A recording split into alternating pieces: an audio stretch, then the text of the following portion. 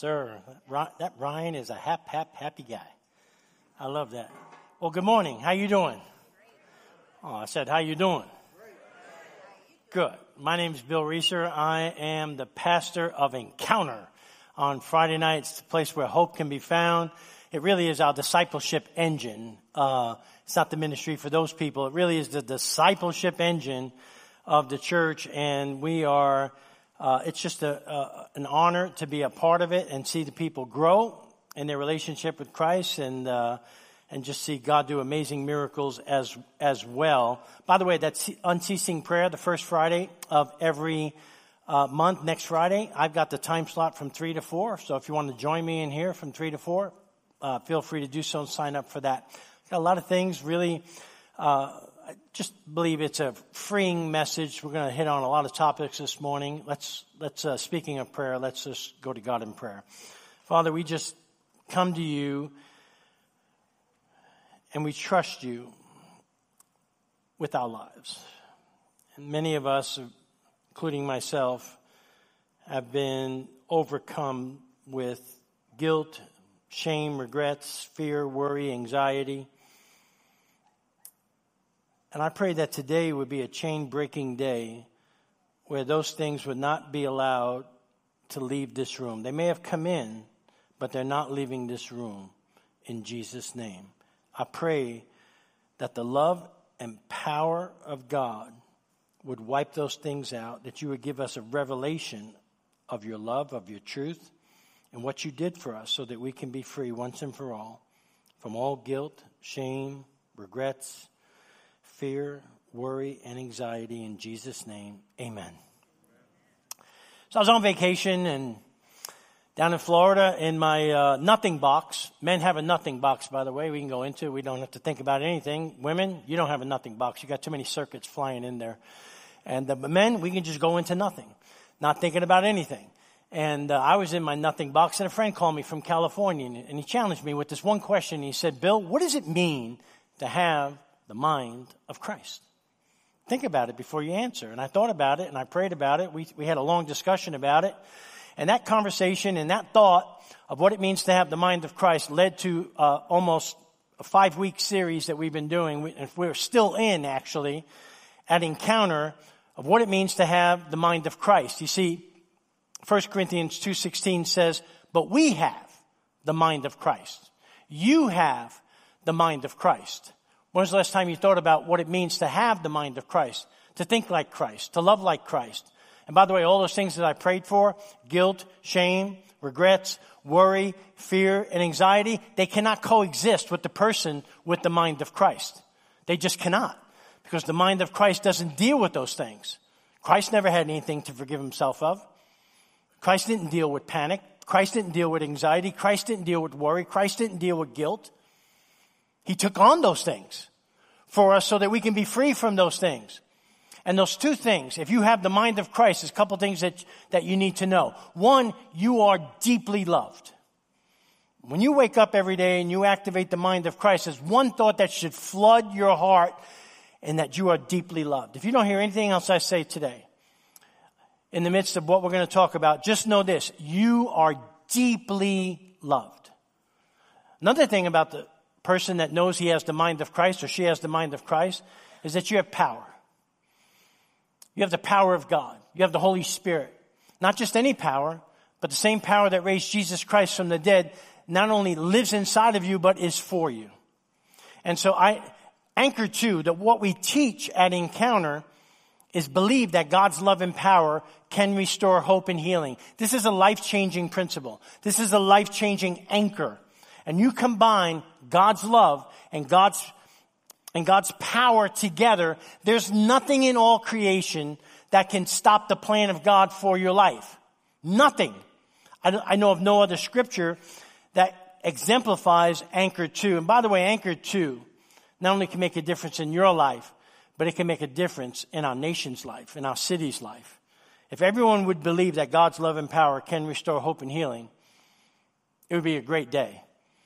But 2 Timothy 1:7 says, for God has not given us a spirit of fear, but a spirit of power, a spirit of love, and a sound mind. You see, fear doesn't come from God. It's a spirit, by the way. But here's what God has given us. We have the mind of Christ. He's given us the spirit of power. That's the Holy Spirit. And it's not just any type of love that you have, that you need to know that you're deeply loved, but it's perfect love. And I want you to hear that this morning as well, too. You are perfectly loved by God. And God looks at you, not in your mistakes, not in your guilt, not in your shame, not in the things you've done, not in the things that have been done to you, but He looks at you as perfect. He sees you as sinless. He sees you as clean, forgiven, free of shame, free of guilt, free of regrets. He sees Himself in you when you accept Him as your Lord and Savior. And this is what it means to put on the mind of Christ. And when we believe we have the mind of Christ, guess what? You have a sound mind. You have a sound mind. And so, like I said, for the past few weeks at Encounter, we've been talking about how to recover from fear, worry, and anxiety. But what we learned is that people with guilt, shame, regrets, unhealthy guilt, shame, and regrets deal with fear, worry, and anxiety as a byproduct of their guilt, shame, and regrets. Now, you've heard of weapons of mass destruction, right? I like to call these things that we're talking about this morning weapons of self-destruction. Guilt, shame, regrets, fear, worry, and anxiety. Get rid of guilt, shame, and regrets in your life, you'll get rid of fear, worry, and anxiety. And the sad thing is that most people, even in the body of Christ, are stuck in these prisons of self-destruction. They learn how to cope and manage, or at least convince themselves they have it under control. But God never intended us to cope with guilt, shame, or regrets, or even get it under control. Our bodies, our lives are not designed for that. He sent Jesus Christ to fix, to heal, and to set us free once and for all from unhealthy guilt, shame, regrets, fear, worry, anxiety, all these weapons of self-destruction. And the sad thing is, I believe the enemy's laughing at every person caught in this trap of this debilitating emotional roller coaster ride of instability and ruin. He even laughs harder at every attempt to dig out of this prison through our own coping and self-pride. And yes, you can add pride as the gasoline and fuel that drives you to manage and cope with guilt, shame, and all these weapons of self-destruction. And I can't help but think, because I did this, how many of us are wasting years trying to escape these prisons of self-destruction? Because we know that fear, being afraid of getting caught, hiding out, along with anxiety, being anxious, is the destination that unhealthy guilt, shame, and regrets lead us to. Shame, guilt, regrets, 3 biggest reasons people don't come to Encounter. You think it's a ministry or for people who have problems. Well, you all got problems. It's a spiritual growth program. If you want to grow, you come to Encounter. You want to get over some stuff, you come to Encounter. You see, every Friday we create space for everyone, just like we will at the end of this service this morning. For every person to have their own encounter with the Holy Spirit. We do that every Friday night. And I truly believe this, that what we do at Encounter is what is needed before any revival or major move of God is going to happen in this church or in this country. I really believe that, because here's why. See, when you get in God's presence, there's no room for posturing. There's no room for sin. There's no room for hiding. There's no room for shame, guilt, fear, regrets, worry, anxiety, and pride. There's no room for dishonesty. There's no room for phonies. There's no room for Pinterest Christians who post a picture of they want others to believe of who they are instead of realizing who they really are in Christ. And the reason why people don't come on Fridays is because they're ridden with guilt, shackled with shame, and ruined by their regrets. Shame compels them. Now, I'm only talking to people in the first service, not you. Shame compels them, yeah, that's right, to come to me and tell me what a wonderful job I'm doing for those people. Sunday church has become a glorified fake paradise. And just like the garden, they come in. You come in.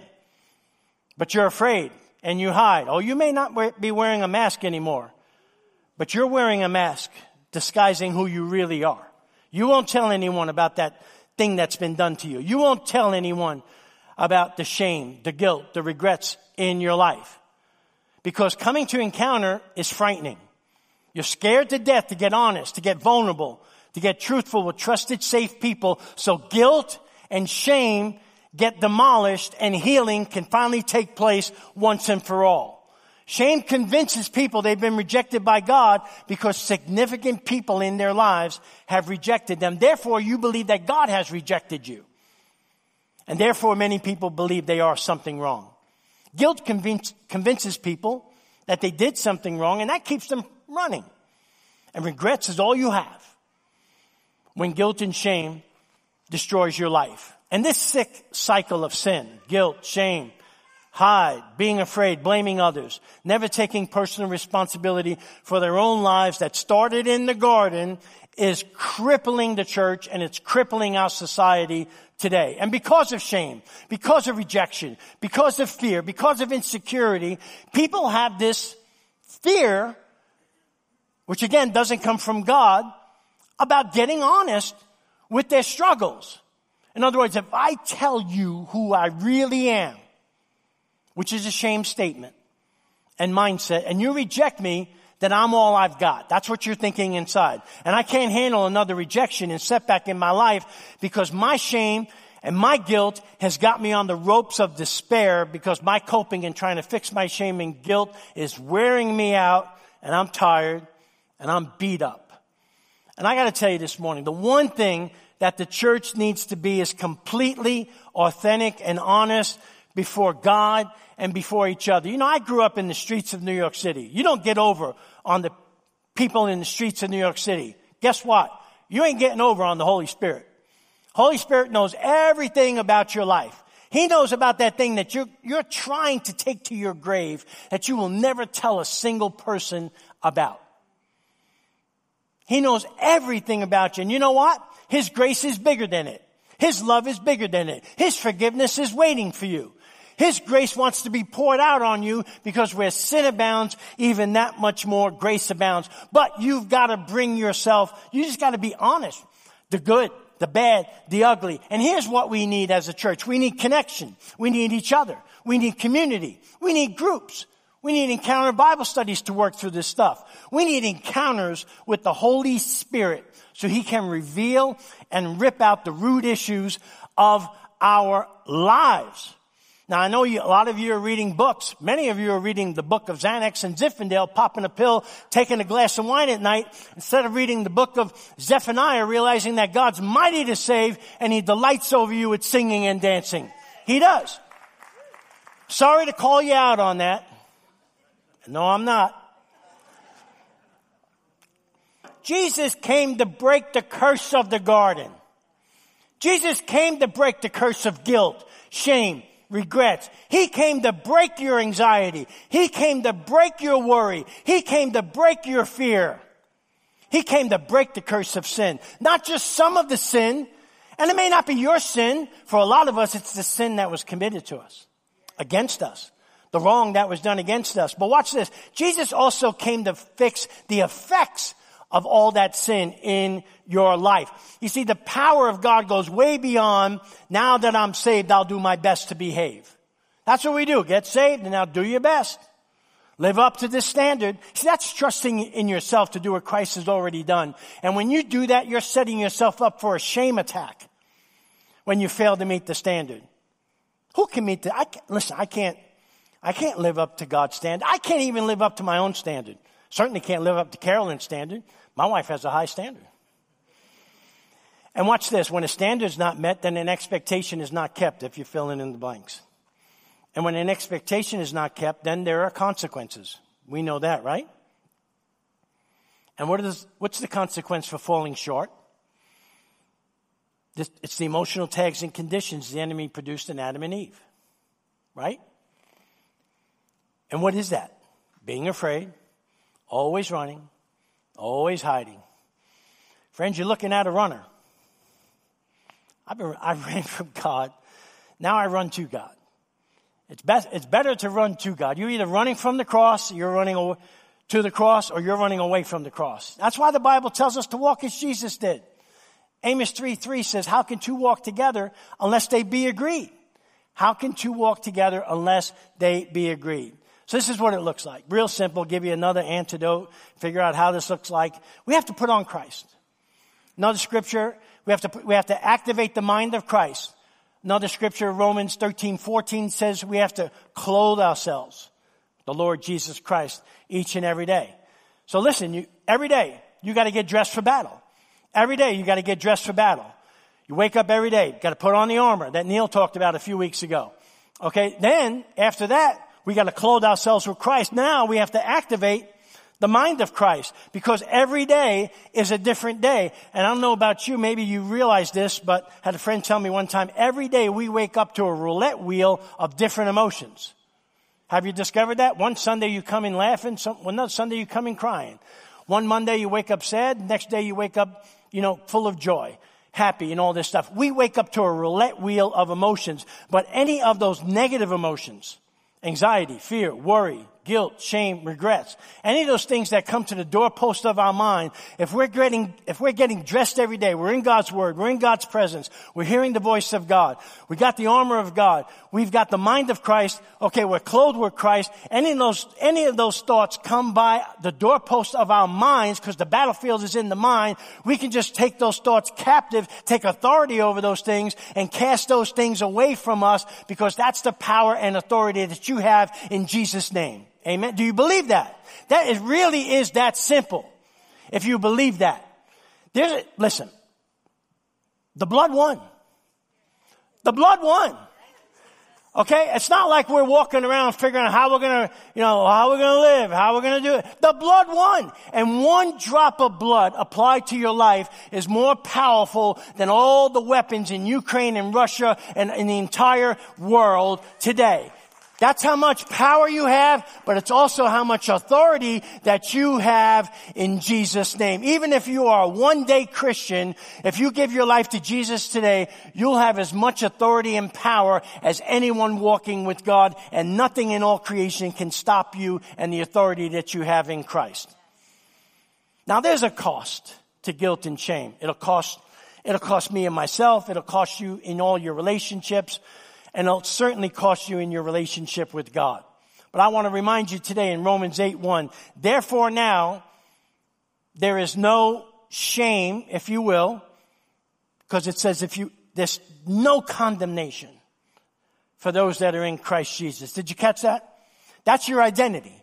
Your identity is, I am never going to be condemned ever again. Therefore, I should never, ever let guilt and shame and regrets dominate my thoughts, my life, and who I am. And see, if I'm in shame, walking in shame, not that I've lost my salvation, but I've sort of stepped outside of Christ for a moment. Because listen, every day, like it says in Amos 3:3, how can two walk together unless they be agreed? So I'm walking, I got Jesus is in heaven, so I got one hand here, I got the Holy Spirit here.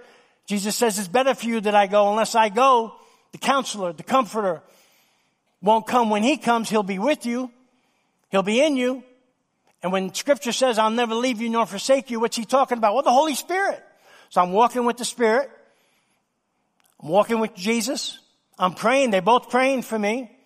And the person with the mind of Christ walks hand in hand with God each and every day. But when we let worry, fear, guilt, shame, all these weapons of self-destruction flood our minds and our thoughts, it's as if we're not walking with them. That's what it feels like, right?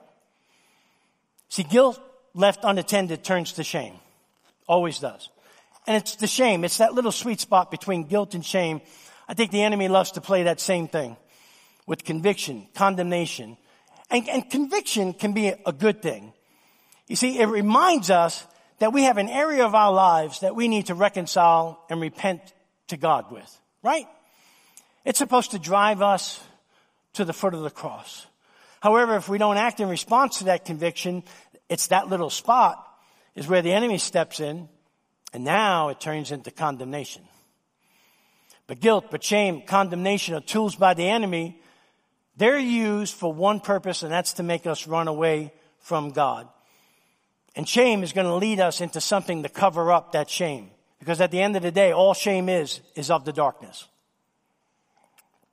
It's dark. It's not from God.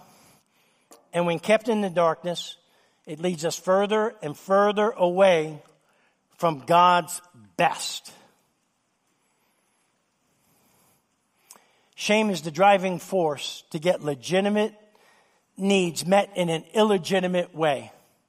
That's where the sixth cycle of strongholds, even addictions, come into play. And one trick that either our minds can play on us or that the enemy can play on us is to make us feel like we are the only ones. And feeling like no one in the world can possibly be okay with me because I'm not even okay with me. And then you isolate. You may not isolate to where you're just by yourself all the time, but you isolate from good, healthy relationships all the time. And here's really what it comes down to.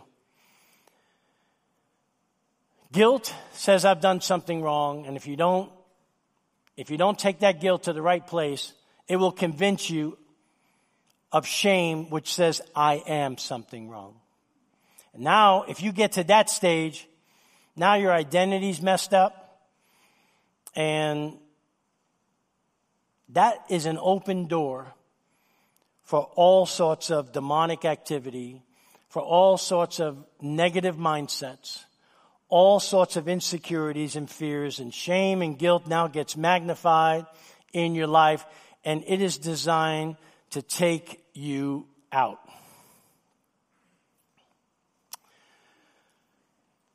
It's a historic biblical weekend as we celebrate the overturning of Roe versus Wade.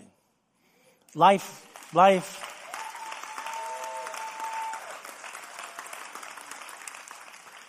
We celebrate life, as we should, but in the midst of that celebration of life, as a church, I believe that our work is just beginning. It doesn't end there. And now, as part of my heart celebrates the decision for life, it also breaks for the aftermath and the destruction that this thing called abortion has wreaked on the lives of so many people. Christians, non-Christians. And people need grace. People are going to need the love of God. People are going to need to believe that God's love and power can restore hope and healing. Change is not going to happen by laws. Change will happen when the body of Christ raises up and becomes the church it's supposed to be, with love, compassion, truth, full of grace, full of truth. And we need to be prayerful about what we're going to do next to handle the aftermath of this. Amen? Last night, my wife was in a conversation with a dear friend from California who came to Encounter. And I want to share a little bit about her story. She was a Christian, conservative Christian, forced to have an abortion in 2012. Here's what she writes. Here's what Jamie writes. When I called to tell him I was pregnant, his first words were, "Get rid of it." The intense emotions being put in that position, his demand, his abuse, killing a life, defying my morals, defying my material instincts, rejecting a gift I wanted. The experience of doing it, the emptiness and finality afterwards, the anniversary of it, and the random reminders is all so much. That decision in 2012 literally destroyed me from the inside out. She goes on to say, as a result of this and other trauma, I used to have PTSD so bad that I'd go into panic-induced seizures. When I flipped from not believing to surrendering to God on July 13, 2017, I was changed. But it was on March of 2018 at a Bible study when I was asked to hold a baby. and gaze into her beautiful, innocent blue eyes. My eyes welled up with tears of guilt and regret for the decision I made. And I prayed for forgiveness as I gently swayed her. At the end of the night, it was just me, the pastor, and this woman, Pauline, who was like a second mother to me growing up, that I just recently reconnected with. Cleaning and packing to leave, I was telling her about the moment and my regret for having the abortion when it hit me. I collapsed on the floor and went into convulsions. I don't remember it all, but they told me it looked like demons were exiting my body, but fighting so hard to stay. Latched on, but the pastor and Pauline prayed over me with all their hearts, and then suddenly my body went relaxed. And it was like I was waking up from a dream. The next day was the first time I woke up and felt peace since 2012. You know what? I haven't had a panic-induced seizure since. Praise God. Amen. She goes on to say, to me, this is such a complex, dynamic issue involving factors such as religion, family values, relationship dynamics, financials, medical necessity, and morals. She goes, it's hard to understand. And she encouraged everyone to walk alongside the person you disagree with, to guide them in the light with care and compassion and not condemnation or attack. It's not about proving who's right. It's about doing what's right. I remember meeting with her and looking at her in the eyes. Matter of fact, I remember just talking to her after she tried to commit suicide in the hospital. After she came to. I reminded her about God's love. I reminded her that Encounter is a shame-proof society of people who have been greatly forgiven by God, who know how to love much because they know how deeply they've been forgiven. And there's no guilt, there's no condemnation for her. And she worked through some hard stuff, and I'm here to tell you today that Jamie is doing just fine. She's forgiven and free from all guilt, shame. I know that there's some women here, you've never told a single soul. I'm not asking you to stand up and say that's me, but I'm asking you today to finally, once and for all, realize that you are deeply loved, deeply forgiven, if you accept God's free gift through Jesus Christ. And you don't ever have to walk with that shame ever again. This is a guilt-free zone. In this place. Shame doesn't live here. Shame does not live here. This is a guilt-free, shame-free zone. You know, it's not hard to find people who can validate this point. I think of the woman who had an issue of blood for 12 years. All that time unclean, uncomfortable, uncomforted. Like many of you, she had great faith, but she also had great shame. And she had a problem. What do I do even though I have faith? What do I do with this shame in my life? You see, her faith told her that all she had to do was touch the hem of his garment. But how could she ask him in front of the crowds? Her faith compelled her to chase Jesus Christ down in a crowd. Her shame compelled her to do it without anyone noticing. Her faith told her all she needed to do was touch the hem of his garment, but her shame told her to do it without being seen or saying anything. See how shame frequently encourages us to hide in the wrong places. We hide in our homes. We hide in our housework, our yard work. We hide in our iPhones. We hide behind Netflix. We hide behind our fashion facades, education facades, career facades, Facebook facades, pulpit facades. We hide in the busyness, procrastination. We hide behind the snarkiness and the humor. We hide in our gossip. We hide in our criticism of others. We hide in church. We hide in our Bible studies. We hide in our mission trips. We hide in our serving. We hide in our church conferences. Listen, shame could care less who the Amalekites are and who the Philistines are. Shame could care less whether you think we're post-trib, mid-trib, pre-trib, having a midlife crisis. Shame could care less. Guilt could care less. You can do all the church activities you want. You can get on that hamster wheel Monday through Sunday and do all the church activities you want. As long as you got shame and guilt and regrets in your life, they could care less how many times you come to church. But until you take authority over it and release it to Jesus Christ, it'll be with you forever. But today, it is not allowed to leave the room with you.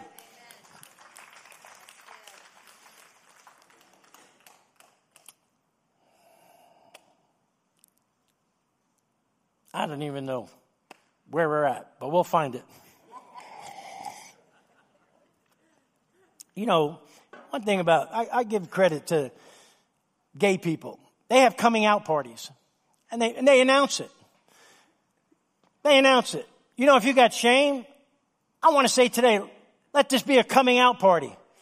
The problem is, and the issue is, with shame, you don't ever go there again. You say, I'm coming out, but I'm closing that door and never going back there again. Ever again. So we're going to have a party at the end of this. And just because pride, listen, there is a place to hide that offers the protection we seek, where all our shame is covered and we no longer need to fear. And that's the refuge of Jesus Christ. Colossians 3 says this, set your minds. Set your minds. How do you set your mind? It's real simple. You ready? You ready to set your mind? Wake up every day and say, I have the mind of Christ today. Now you've just set your mind.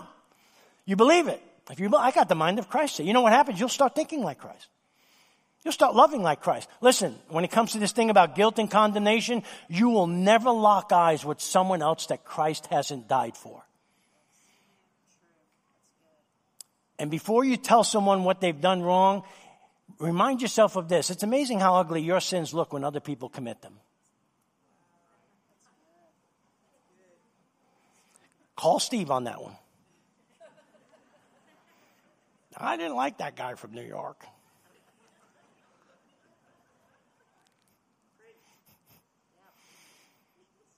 His death, burial, and resurrection, the only remedy for the shame we feel over the sins that have affected our lives. Listen, if shame and guilt is going to get crucified in our lives, three things have to happen. There needs to be a death, there needs to be a burial, and then there needs to be a resurrection. Otherwise, freedom will never happen. There has to be those things. And here it is. The key to breaking the power of pride-fueled shame, here it is, the superior power of humility-fueled faith. We're going to need that going forward in the work of Christ and the promises of God. Humility-fueled faith. Shame pronounces us guilty and deficient. You are not deficient. You are not guilty. Jesus pronounces us guiltless and promises that His grace will be sufficient for all of us in all of our weaknesses. As we trust Jesus as our righteousness and our provider, if we believe this, if you're willing to take authority over this, shame and guilt will lose its power. Will lose its power. Isaiah 53:5 says this, but He was pierced for our transgressions, crushed for our iniquities. The punishment that brought us peace was on Him, and by His wounds we are healed. By His wounds we are healed. He was crushed. The punishment that brought us peace, He died for your peace. Pain has no answer for God's peace in your life. God's love, God's power, God's peace fixes it all. And let me remind you, one drop of blood can fix it all. Why hold on to shame for your past mistakes when Jesus declared in John 19:30 on the cross, tetelestai He yelled out, which means it is finished, paid in full. Jesus died so that you never have to walk with this stuff ever again. And in regards to your sin, He said this in Psalm 103. It says this about how God forgives us. As far as from the east is to the west, that's how far He has removed our transgressions from us. That's infinity. There's no end to that distance. That's how far He's thrown away your sins. He doesn't look at you with the sin in your life. He doesn't look at you with the guilt in your life. He sees you as spotless. He sees you as holy. He sees you as loved. That's how he sees you. He calls you righteous. You may not act righteous or holy, but that's who he calls you. And if you believe that that's your identity, then that's putting on the mind of Christ, and that's walking in that identity. And God chose to show that he put the greatest possible distance between you and your sin so that your slate and this issue that we're talking about can be wiped clean. You don't have to hold on to this any longer. Don't buy into the lie that it's just me. You don't know what I've done. Jesus does, and he's not shocked. And he's not mad at you, he's mad about you. Your healing has already been accomplished. Accept it, knowing it, and say it. Say it out loud. Say, shame doesn't live here anymore. Come on. Shame doesn't live here anymore. Turn around, say it to somebody that you don't know. Come on.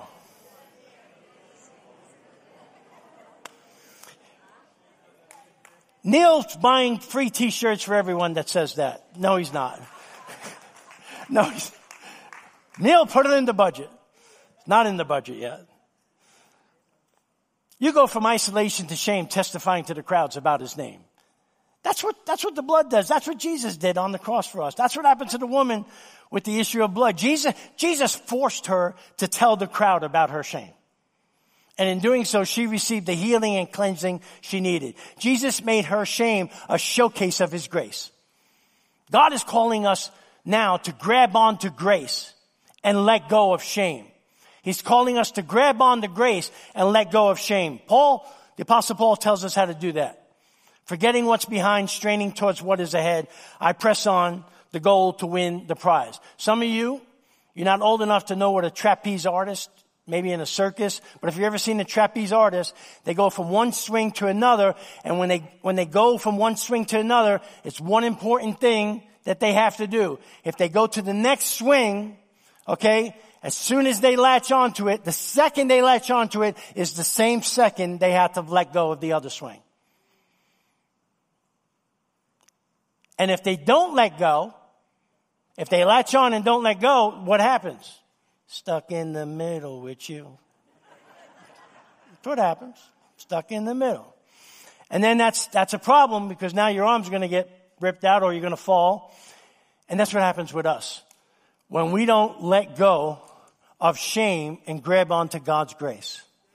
We want to grab onto, I'm forgiven, but I like to hold on to this shame a little longer. Hold on. That's what it looks like. And you're going to fall.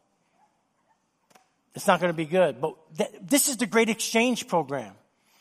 See, we replace the old with the new, and God doesn't want you living with shame and guilt. He wants to replace your shame with his name, your guilt with his grace, your sin with his forgiveness, your hate with his love, your pain with his power, and your hurts with his healing.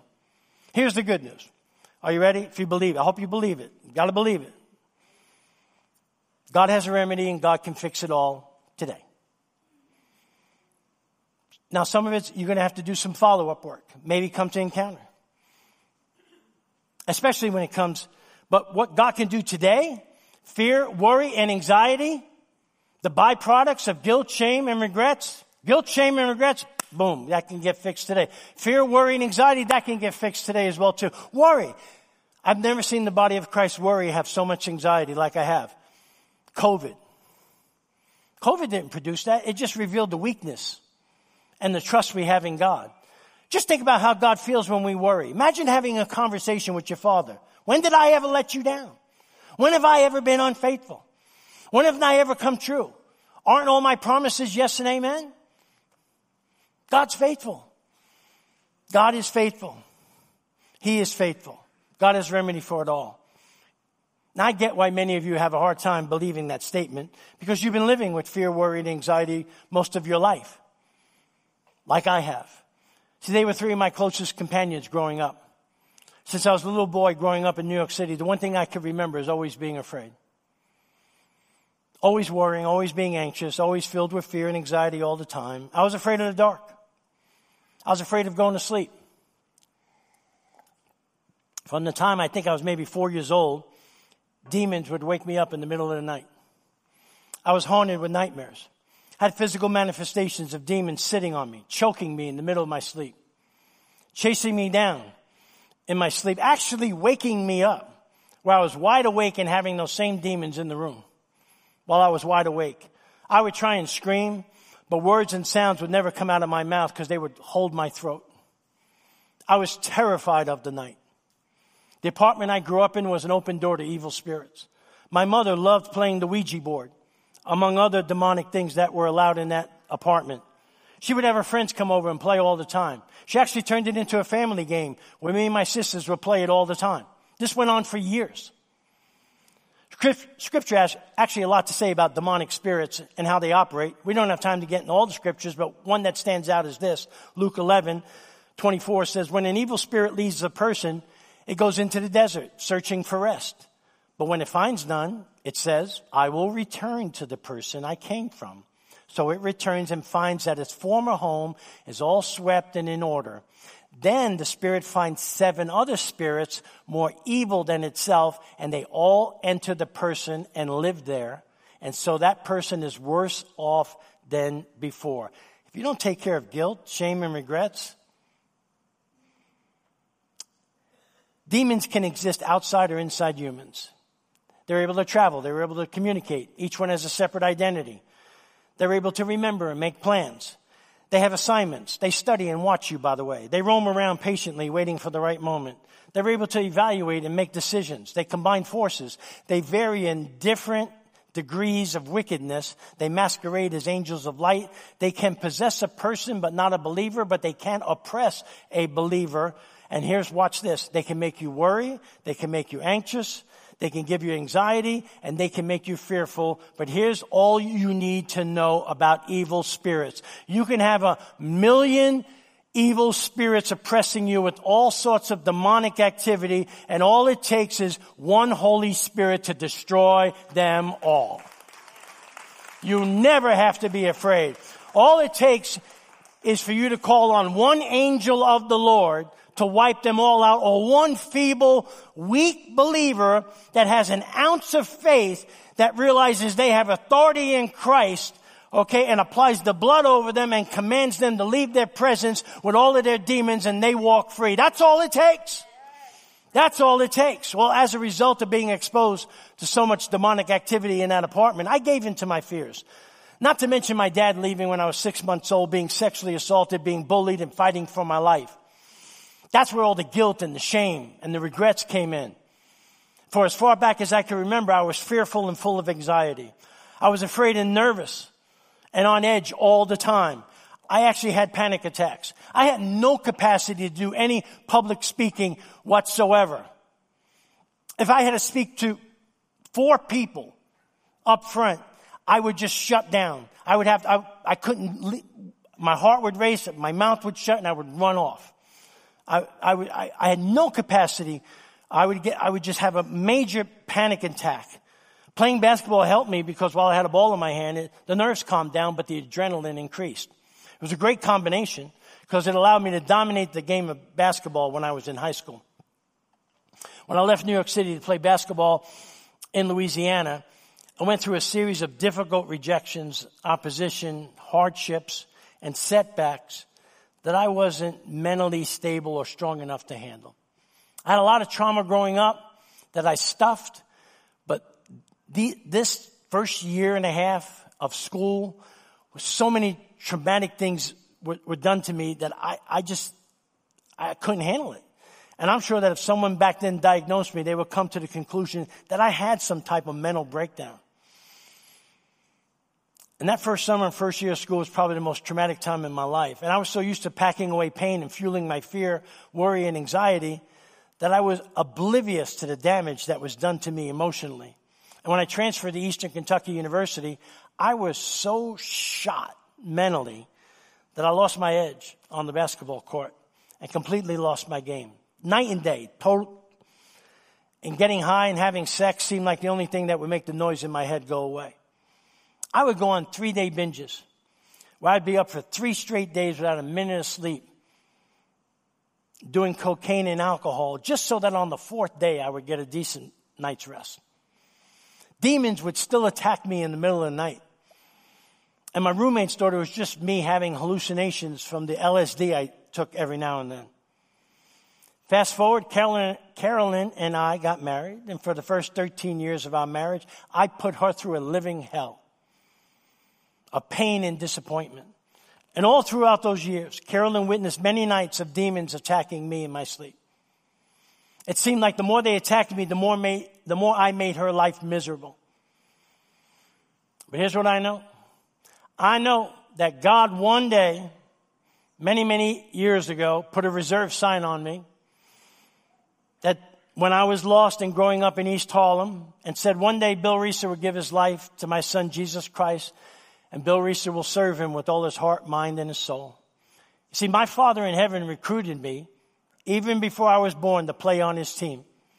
Hell lost another one the day I gave my life to Jesus Christ. All of heaven celebrated the day I accepted that free scholarship signed with the blood of Jesus, giving me a full free ride to play on Team Jesus. No better team than to play on Team Jesus. Now I bet you're wondering how God delivered me from all my fears, worry, and anxiety. Right? I get questions like this all the time. It's going to be a mind blower. You may want to write this down. You ready? I gave my life to Jesus and I spoke the name of Jesus. I spoke the name of Jesus. I gave my life to Jesus and I spoke the name of Jesus. Yeah, I know you're a Christian and all that stuff. But how'd you get delivered? I gave my life to Jesus and I started speaking the name of Jesus. I knew who I was. The moment I gave my life to, I knew that I was changed. I knew that Christ delivered. I knew that I was forgiven. I knew I was a new creation in Christ. I knew that the blood came over me and the blood had power. Well, how did God deliver you from all this speaking? Not able to speak, not able to do public speaking. I spoke the name of Jesus. It really is that simple. Well, here's what happened. In all reality,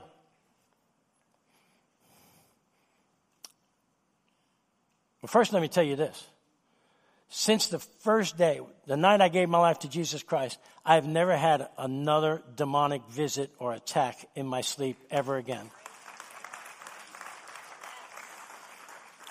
And when the evil spirits came back to take residence in this house and try and put me back in chains, I bet you they were surprised to find out that I now live in a gated community, guarded by God's best warring angels. I got the best security team ever. They asked if they could just visit for just one day, and I'm sure that's when one of the angels said, "Oh, that would not be possible. That swept house has never been empty since you last saw him. It has a no vacancy sign, and the Holy Spirit signed a lifelong lease with no plans of ever leaving." Here's how God delivered me from my fear of speaking. And I had a big fear. I had no capacity to do it whatsoever. I was attending Southland Christian Church, and my good friend Mike Bro said, "Bill, you're going to share your testimony." I didn't know what a testimony was. I didn't know I had a testimony. I was just speaking the name of Jesus, inviting people to come to church and give their lives to Jesus Christ. That's all I knew. And because God saved me, and I knew instinctively that's all I wanted to do for the rest of my life. He said, "You're going to share your story." I didn't know what my story was. I didn't know what all these events were in my life. I never really thought about it. All I thought about was I was forgiven. He says, "No, a month from now, I'll give you 4 weeks, put your story together. We have 6 services, 1,000 people each service." And then I went home and I put out a piece of paper. I couldn't write a single word. Couldn't write a single word. Well, this caused a problem for me and Carolyn, because Carolyn said, "You're going to blow it if you don't write it." I said, I don't know what my testimony is. I can't put any words down. This went on for a week and went on for a second week. And she goes, "You're going to mess the whole thing up." And she has the gift of faith. And we went on back and forth, 2 weeks, 3 weeks. And about the third week, at the end of the third week, a prayer group comes over and prays for me. Whole prayer group. And after they prayed, one person said this after they prayed. They said, "Bill, God placed this on my heart. I'm going to share it with you. The devil's trying to kill you. He doesn't want you sharing your testimony. He's going to try and wipe you out and kill you before you share your testimony this coming Saturday, next Saturday. But God is going to annihilate and destroy the work of Satan in your life But somehow he wants to show you that he's going to do it. And God's going to give you the ability, his power, and his peace when you get up there. Because when you share your testimony for the first time, a ministry is going to get birth. And thousands of people are going to give their lives to Christ and get set free. Like guilt, shame, worry, fear, anxiety. I thought, well, that's a great word. I just thought about it. A lot of people speak words of knowledge to me. Well, another prayer group that didn't know that prayer group prayed over me. Some person got up and said, listen, God placed something in my heart. It was the same exact words. Word for word. Devil's trying to kill you because he knows a ministry is going to start once you share your testimony. But God's going to take him out. And he wants you to see it somehow. I don't know what that means. And just know it won't be you speaking. It'll be God giving you the peace and the power. Third prayer group comes over and prays for me. And same exact words. Person had a word of knowledge. Same word for word for word. 3 different prayer groups, same word. Wednesday night, Carolyn says, what do you got? I got 3 words. How you doing? That's all I got. You're going to blow it. And she has the gift of faith. I go to bed that night, and we lived on Cave Hill Lane off Harrodsburg Road, where Kerr Brothers Funeral Home is. I always thought when I died, they'd just roll me down the rest of the end of the block. It's be really cool. And about 3 a.m, I got up. It was the most ferocious storm that I've ever seen. Lightning, rain, wind, branches breaking. It was loud as I've ever seen in my life. And I thought to myself, this is the worst storm I've ever seen. I'm going to have so much damage. And I said, I'll just get up at sunrise and assess the damage. Well, I got up at sunrise and I walked out to my front porch and I looked. There was no leaves. I looked at the grass. The grass was completely dry. There wasn't even dew on the grass. There wasn't a cloud in the sky. And I said, Lord, what is this? What did I see last night?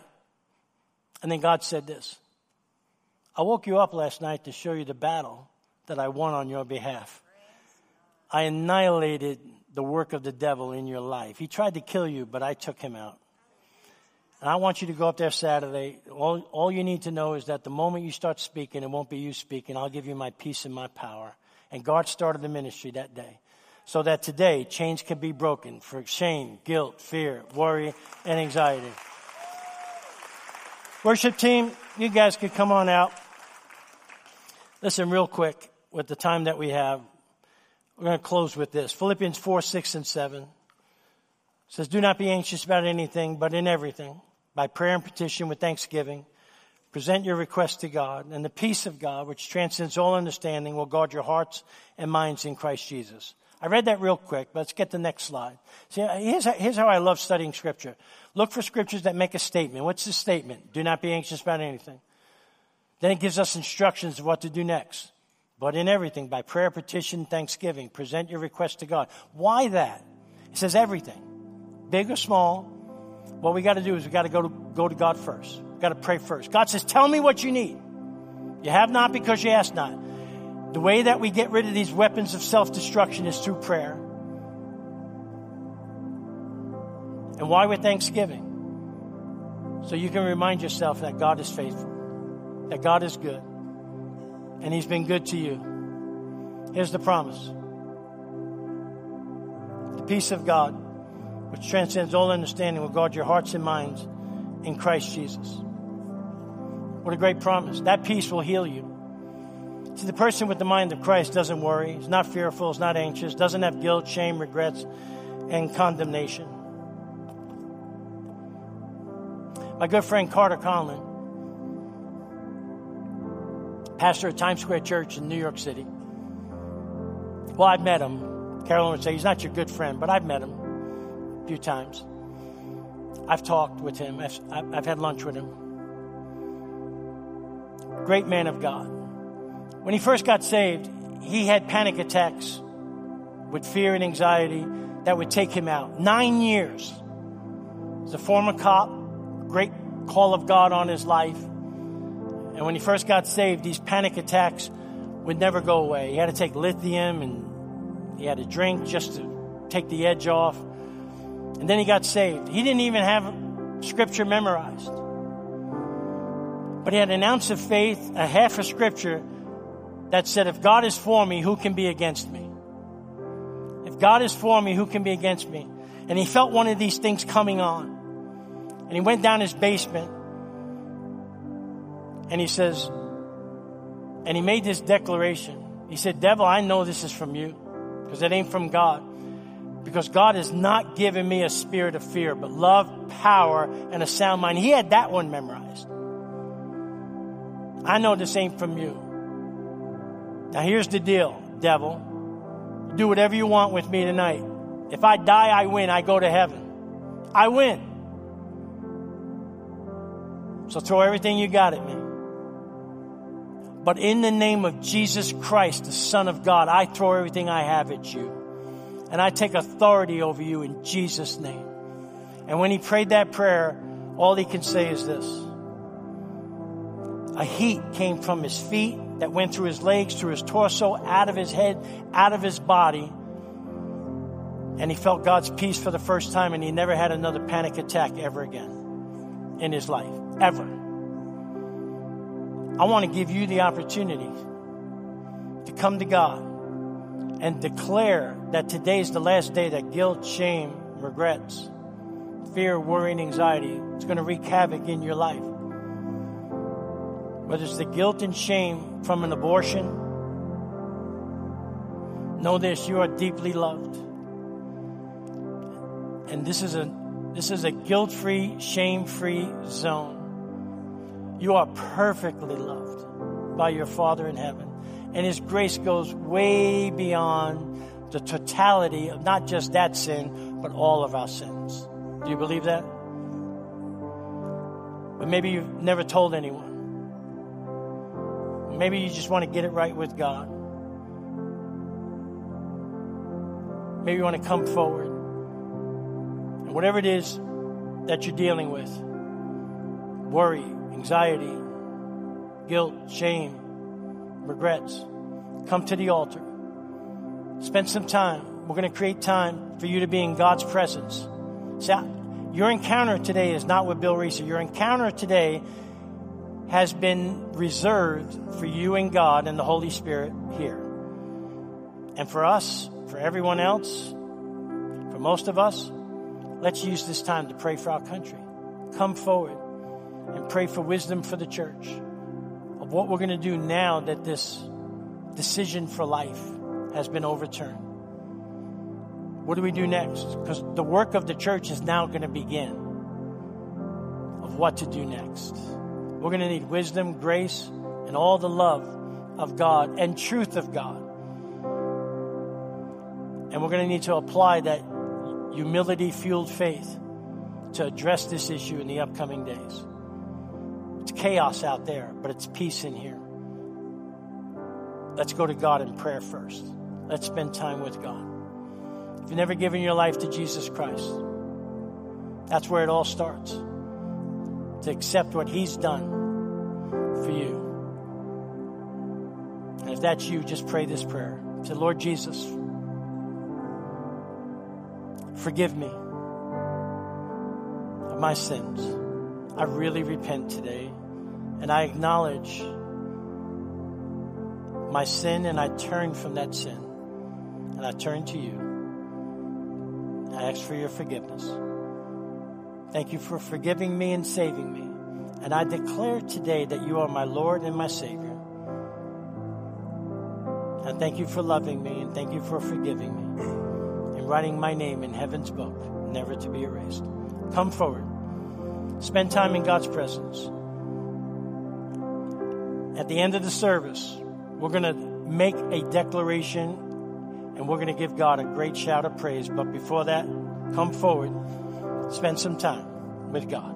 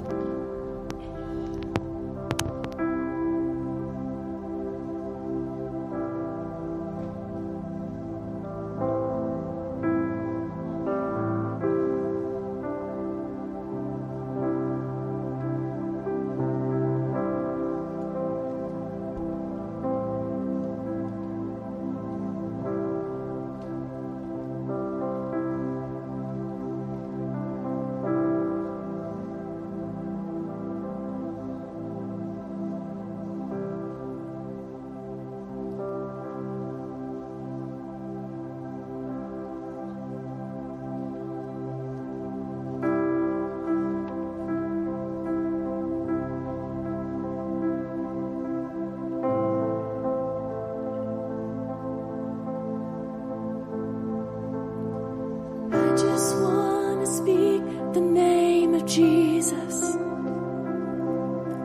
over every heart and every mind. 'Cause I know there is peace within His presence. I speak Jesus.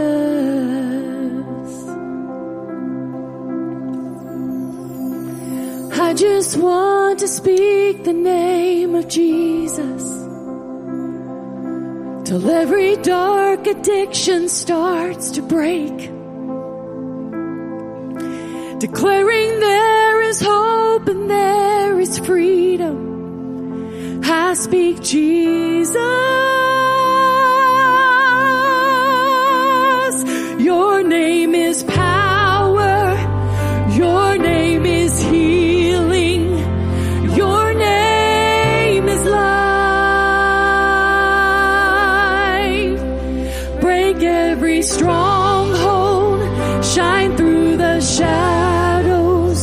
Burn like the fire.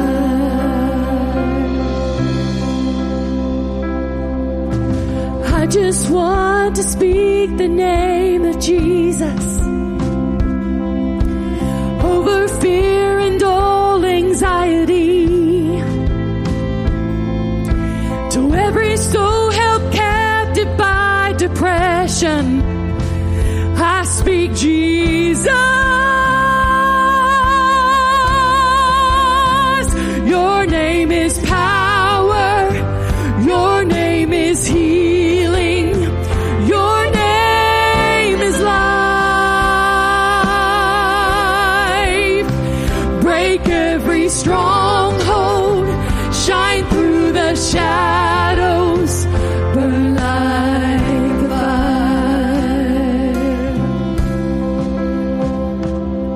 Shout Jesus from the mountains and Jesus in the streets. Jesus in the darkness over every enemy. Jesus for my family, I speak the holy name, Jesus. Can you sing it with us? Shout Jesus from the mountains and Jesus in the streets. Jesus in the darkness over every enemy. Jesus for my family, I speak the holy name, Jesus.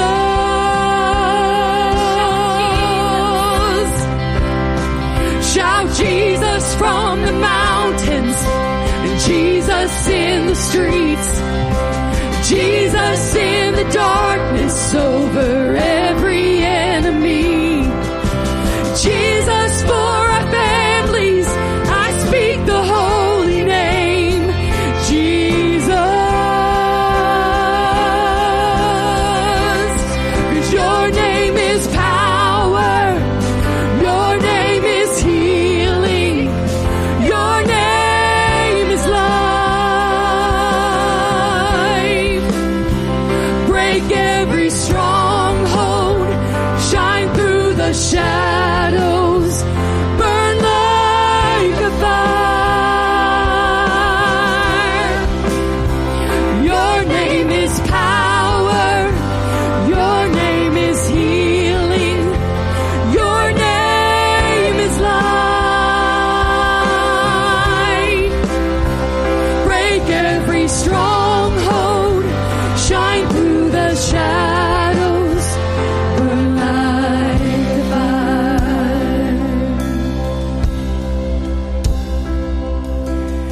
I just want to speak the name of Jesus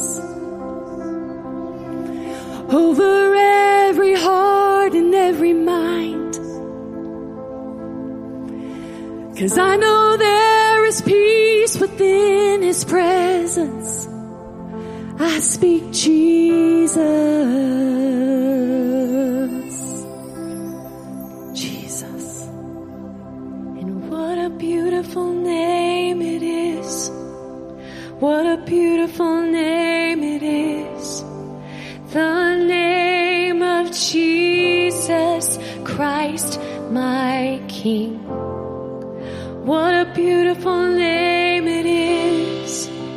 Nothing compares to this.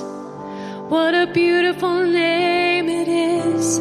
The name of Jesus. Jesus.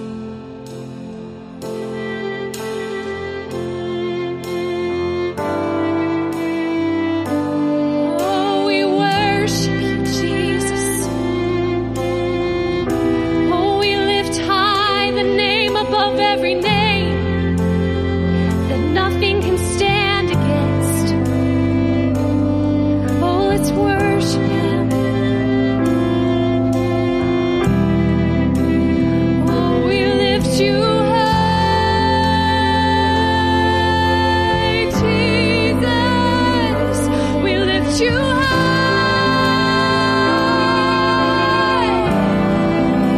And death could not hold you. The veil tore before you. You silenced the boast of sin and grave. And the heavens are roaring the praise of your glory. For you are raised to life again. You have no rival. You have no equal. Now and forever, God, you reign. Yours is the kingdom. Yours is the glory. Yours is the name above all names. What a powerful name it is. What a powerful name it is. The name of Jesus Christ, my King. What a powerful name it is. Nothing can stand against. What a powerful name it is. The name of Jesus. You have no rival. You have no equal. Now and forever, God, you reign. Yours is the kingdom. Yours is the glory. Yours is the name above all names. What a powerful name it is. What a powerful name it is. The name of Jesus Christ, my King. What a powerful name it is. Nothing can stand against. What a powerful name it is. The name of Jesus. What a powerful name it is. The name of Jesus. What a powerful name it is. The name of Jesus.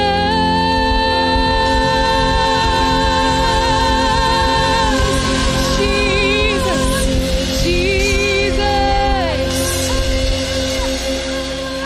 We lift high the name of Jesus. Hallelujah. Hallelujah.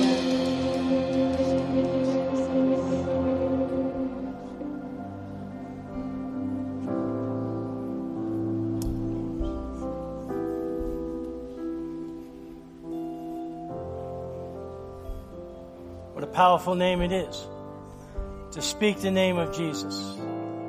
Now listen, you got the Bible Light version of this series today, the summary.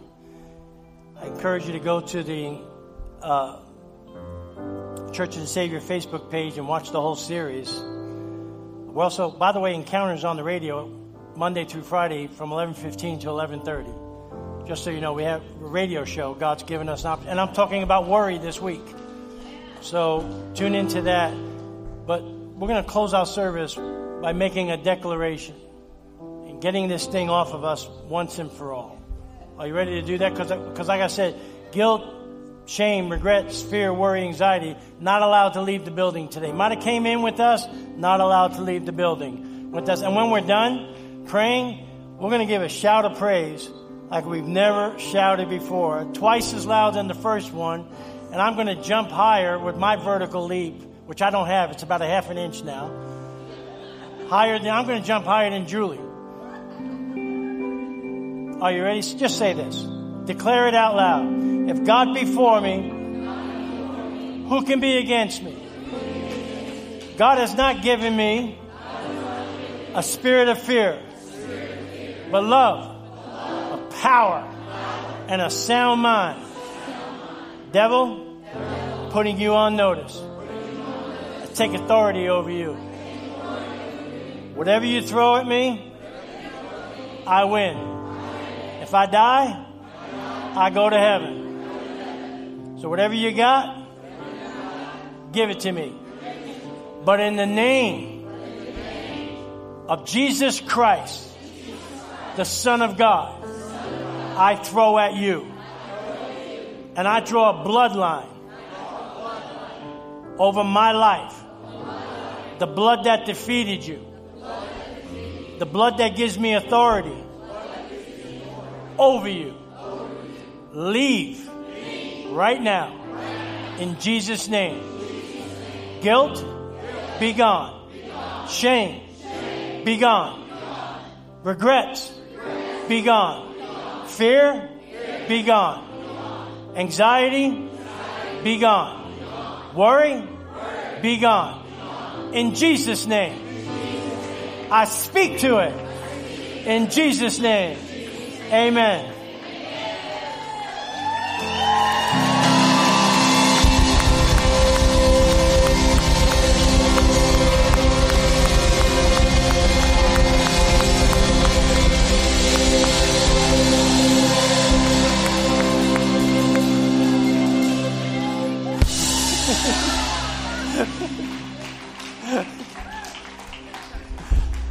Go get your kids.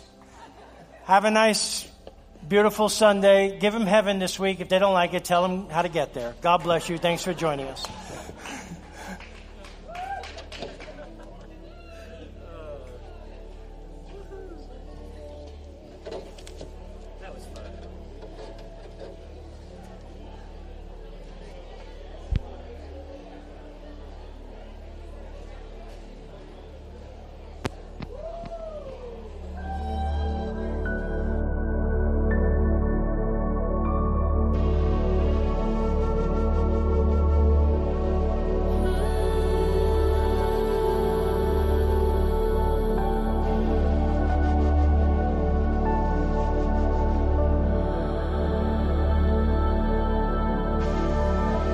Thank you for joining us online at Church of the Savior today. We hope you were encouraged to pursue God and grow in your walk with Jesus. If you made a decision to follow Jesus for the first time today, please reach out to us. We would love to help you take your next step. Please visit our website for information on upcoming events and how you can connect with the COS family. There's also a prayer request form where you can let us know how we can pray for you. Thanks again for tuning in. Hope to see you next week.